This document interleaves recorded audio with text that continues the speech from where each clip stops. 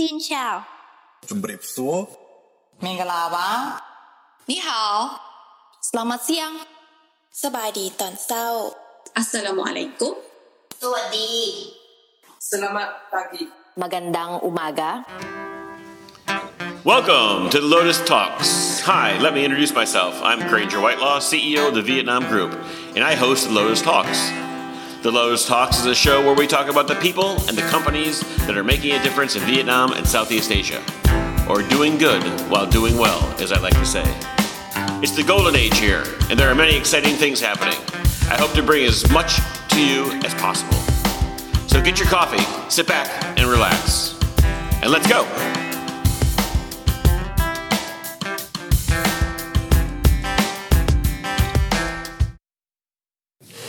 Good morning. This is Granger Whitelaw with the Lotus Talks, Monday morning. Hope you guys all have your coffee and ready to take on the week ahead. Today I have a guest with me joining, Jack Nguyen. Good morning, Jack. Good morning, Granger. Very nice to be here this Awesome. morning. I'm glad you're here, man. Did you have a nice weekend? I did. Very relaxing. Spent time with the family, my wife and two boys. Their schedule's fully packed on the weekend, so I have to drive. I'm the driver of the family. You're the chauffeur? I'm the chauffeur. I drive my wife to work. I drive my boys to swimming, to basketball, to Chinese classes. I met your boys. They're really nice. Yeah, thank you. Try to keep them busy. I think I was swimming with one of them at Fred's party or something. Yeah, he did mention a big man swimming beside him. I think I was the first one to jump in the pool, right? Splash! I was scared all the kids splashing everywhere. So there's a lot going on. I guess now the kids are out of school for another 45 days or something. It's got to be taxing on the families, right? Yeah, it's frustrating. Vietnam says they have 16 cases of coronavirus, mostly in the north. We're here in the south. Mm-hmm.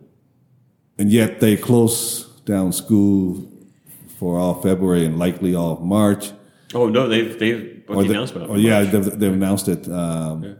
Whereas in Singapore and Thailand, it's school as usual. Kids are in school and there's really not much concern. I don't know what's going on. I don't want to second guess the government, but it's got to be difficult for the parents. I know a lot of parents are frustrated about it, and keeping them active is good. Schooling from home is great. It seems to be working to a degree, but hopefully this thing will contain itself soon and kids can go back to school. Yeah, absolutely. I think everybody looks forward to life back to normal. Yeah. So today I want to talk about tax structuring for businesses in Vietnam and Southeast Asia, and I'm glad that you are here since you are very knowledgeable on this subject, so thank you for joining me. Just for our viewers out there, you are business people, you may be expats, and there are different things that you need to know for yourself and for your company and how much tax you're paying. The kinds of tax that are paid in Southeast Asia and Vietnam are PIT, which is personal income tax, corporate income tax, right? CIT. Yep, that's right.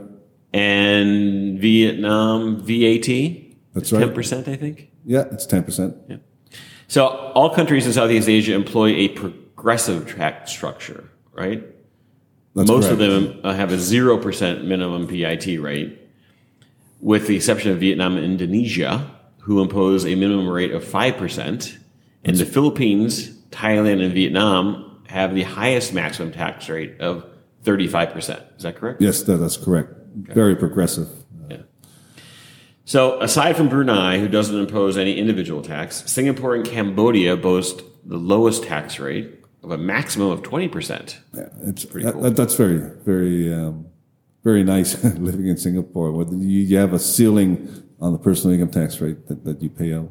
Yeah, I know we looked at that in the United States too, right? And it's a big political conversation. Should there be a cap? Should there be just a standard tax rate? And I think it can be a good idea. It's really complex, and I don't understand all this stuff. And you're an expert, so we can talk about that. Yeah, sure. Some more, but seeking advice is a good thing. It's important to know, though, residency status can affect your tax rate, right? So, for example, in Malaysia, foreign workers in the country who are working for more than 60 days, but less than 182 days are considered non-residents, and they're subject to a flat tax rate of 28%. Right. But those working in the country for less than 60 days are exempt from paying tax. So if you're over 182, you're considered a tax resident, and you're subject to the PIT. I mean, these are complex things, right? It goes by country. Malaysia, But mostly, most countries in the world,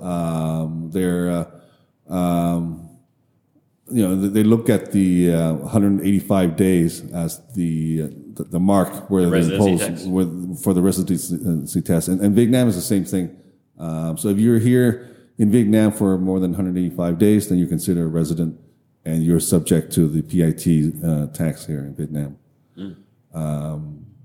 But if you're a non-resident in Vietnam, but you have income from Vietnam source income, then you're subject to a flat 20% PIT. So if you are here working, but you're not a resident, you're still subject to Vietnamese tax. Correct. Okay, and that's 20%? That's 20% flat. Flat. But if you're a resident of Vietnam, yes, your tax rate is as high as 30%? As high as 35%. 35%. Yeah. So it's progressive, from 5% to 35%. Gotcha. And then for corporate tax, for instance, the Philippines imposes the highest tax rate of 30%. Right. And businesses in Singapore have the lowest tax rate of 17%. Right. It's pretty crazy. Yeah. When you look at the tax rate, you understand why a lot of people and companies want to live and set up business in Singapore. Both personally and corporate tax-wise is very friendly to investors. Yeah, and they have a great banking infrastructure and legal infrastructure, which is super important. I mean, certainly I talk about this on those talks. Looking at the legal infrastructure of anywhere you're going to do business is key, right? That's correct. And given what's going on in Hong Kong with the past 12 months with the protests and the virus, I think a lot of money will be moving more to Singapore, and Singapore will become more prominent. Taipei. That's right. Yeah. But yeah, the Hong Kong banks and system has always been very strong for investment over the years. But certainly Singapore has, I think, risen as the place to have legal structure, to have banking structure, to structure yourself in the most tax advantaged way possible. That's right. To invest from Singapore into Vietnam, and how you do that, or into other countries in Southeast Asia, takes a real thoughtful person and specialty to understand how to do that. Right. Because there are tax treaties and tax advantages on the way you do it in different countries and for different things. Right. I remember when we looked at Bermuda, for instance, or actually in Hong Kong, a great place to structure if you're doing business in the U.S. is the Cayman Islands. Yeah. Whereas U.S. companies will use Bermuda for a lot of offshore structuring for Europe, and for media rights, we'll use Liechtenstein and other countries, right? Because there's certain tax treaties you have to look at. Yeah. And Singapore is definitely a friendly. If you look at Singapore, there's a lot of investment funds that are set up in Singapore to do investment in countries around Singapore. It's just got and they're specialized, right? That's right. It's specialized. Yeah. It's got a very friendly tax regime that investors like to use. Yeah. And I think Vietnam's trying to emulate that to a large degree, right? They're trying to start setting up things. A couple of years ago, they allowed for 100% foreign ownership in a business here. Yeah. And they're trying to figure out ways to structure. I know that yesterday, I was at not yesterday, what was it? What's today? Monday. Last week, I was at an event, and I was listening to Fred Burke speaking about, all the different decrees and laws that are coming up to be discussed in Vietnam. And certainly there are investment ones that are key and paramount that they're considering. And this is all to incentivize more FDI investment, because Vietnam has one of the highest FDI investment ratios of all of Southeast Asia. So it's interesting to see that happening. Yeah, definitely. Vietnam, especially in the last 10, 15 years, are, they've opened their doors for foreign investment to come in.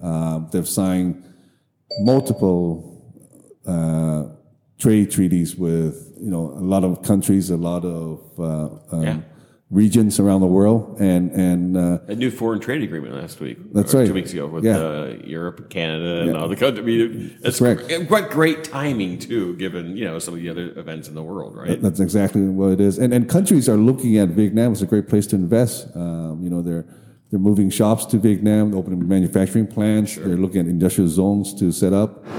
Sure. Yeah. So also the issues.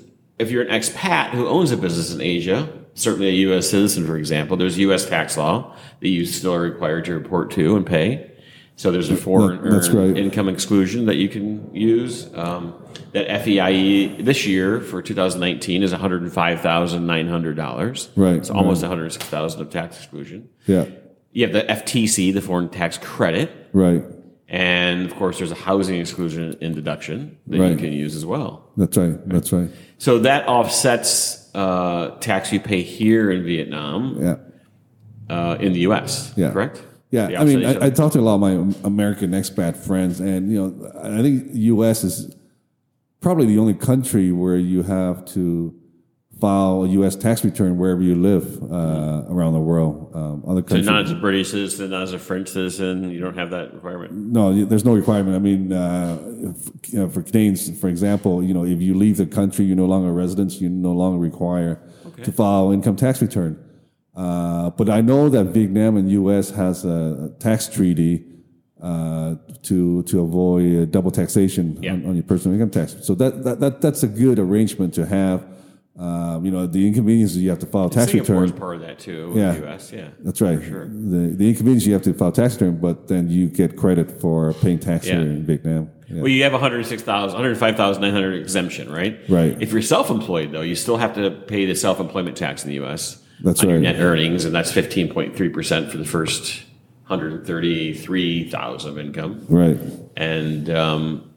And it's important to know that you can't use the FTC, the foreign tax credit, for income you've already excluded under FEIE. Right. Right. So, but and also your FBAR, your foreign bank accounts. You have to file if your combined value of your foreign bank accounts is over $10,000 cumulatively in any year. That's right. And of course, if you have mutual funds or foreign pensions, stocks and bonds, you're investing here in the market. Yeah. You have a form 8938 you have to file. Yeah, there's a lot of forms to file. Unfortunately, that's why. Listen, we should talk about this more. I would love to have you come talk about Mazars, your company, right? Mazars, yeah, for sure. This is what you guys specialize in. Yeah, I mean, Mazars. I'm a partner at Mazars here in Vietnam. We are an international firm where we have presence in 91 countries, and one of the biggest services we provide is tax advice to companies and to individuals. Mm-hmm. And other advice too. And other advice. So come Friday, and let's do a story and a podcast about your business and what you guys do, because this is something that everybody really needs to think about, and they need experts like you guys. And I just don't know if they're aware of the complexities and the breadth of what you can do. For sure. I'll be happy to come back again and then talk about other issues that everyone face. Yeah. Cool.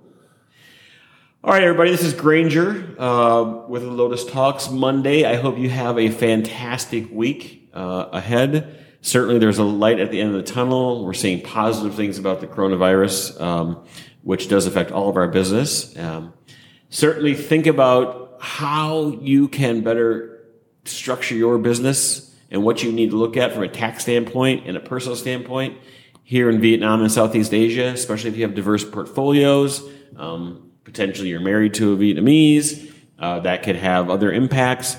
We'll talk about more of that on Friday with Jack Nguyen when he returns on our Friday Notes profile. Until then, have a great week. Jack? Thank you, Granger, for having me. Okay.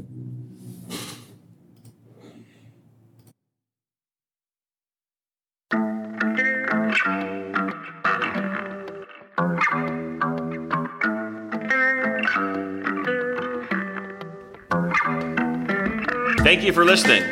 Make sure you subscribe to the podcast on Buzzsprout, Apple Podcasts, Spotify, Google Podcasts, and many other podcast platforms so you never miss an episode.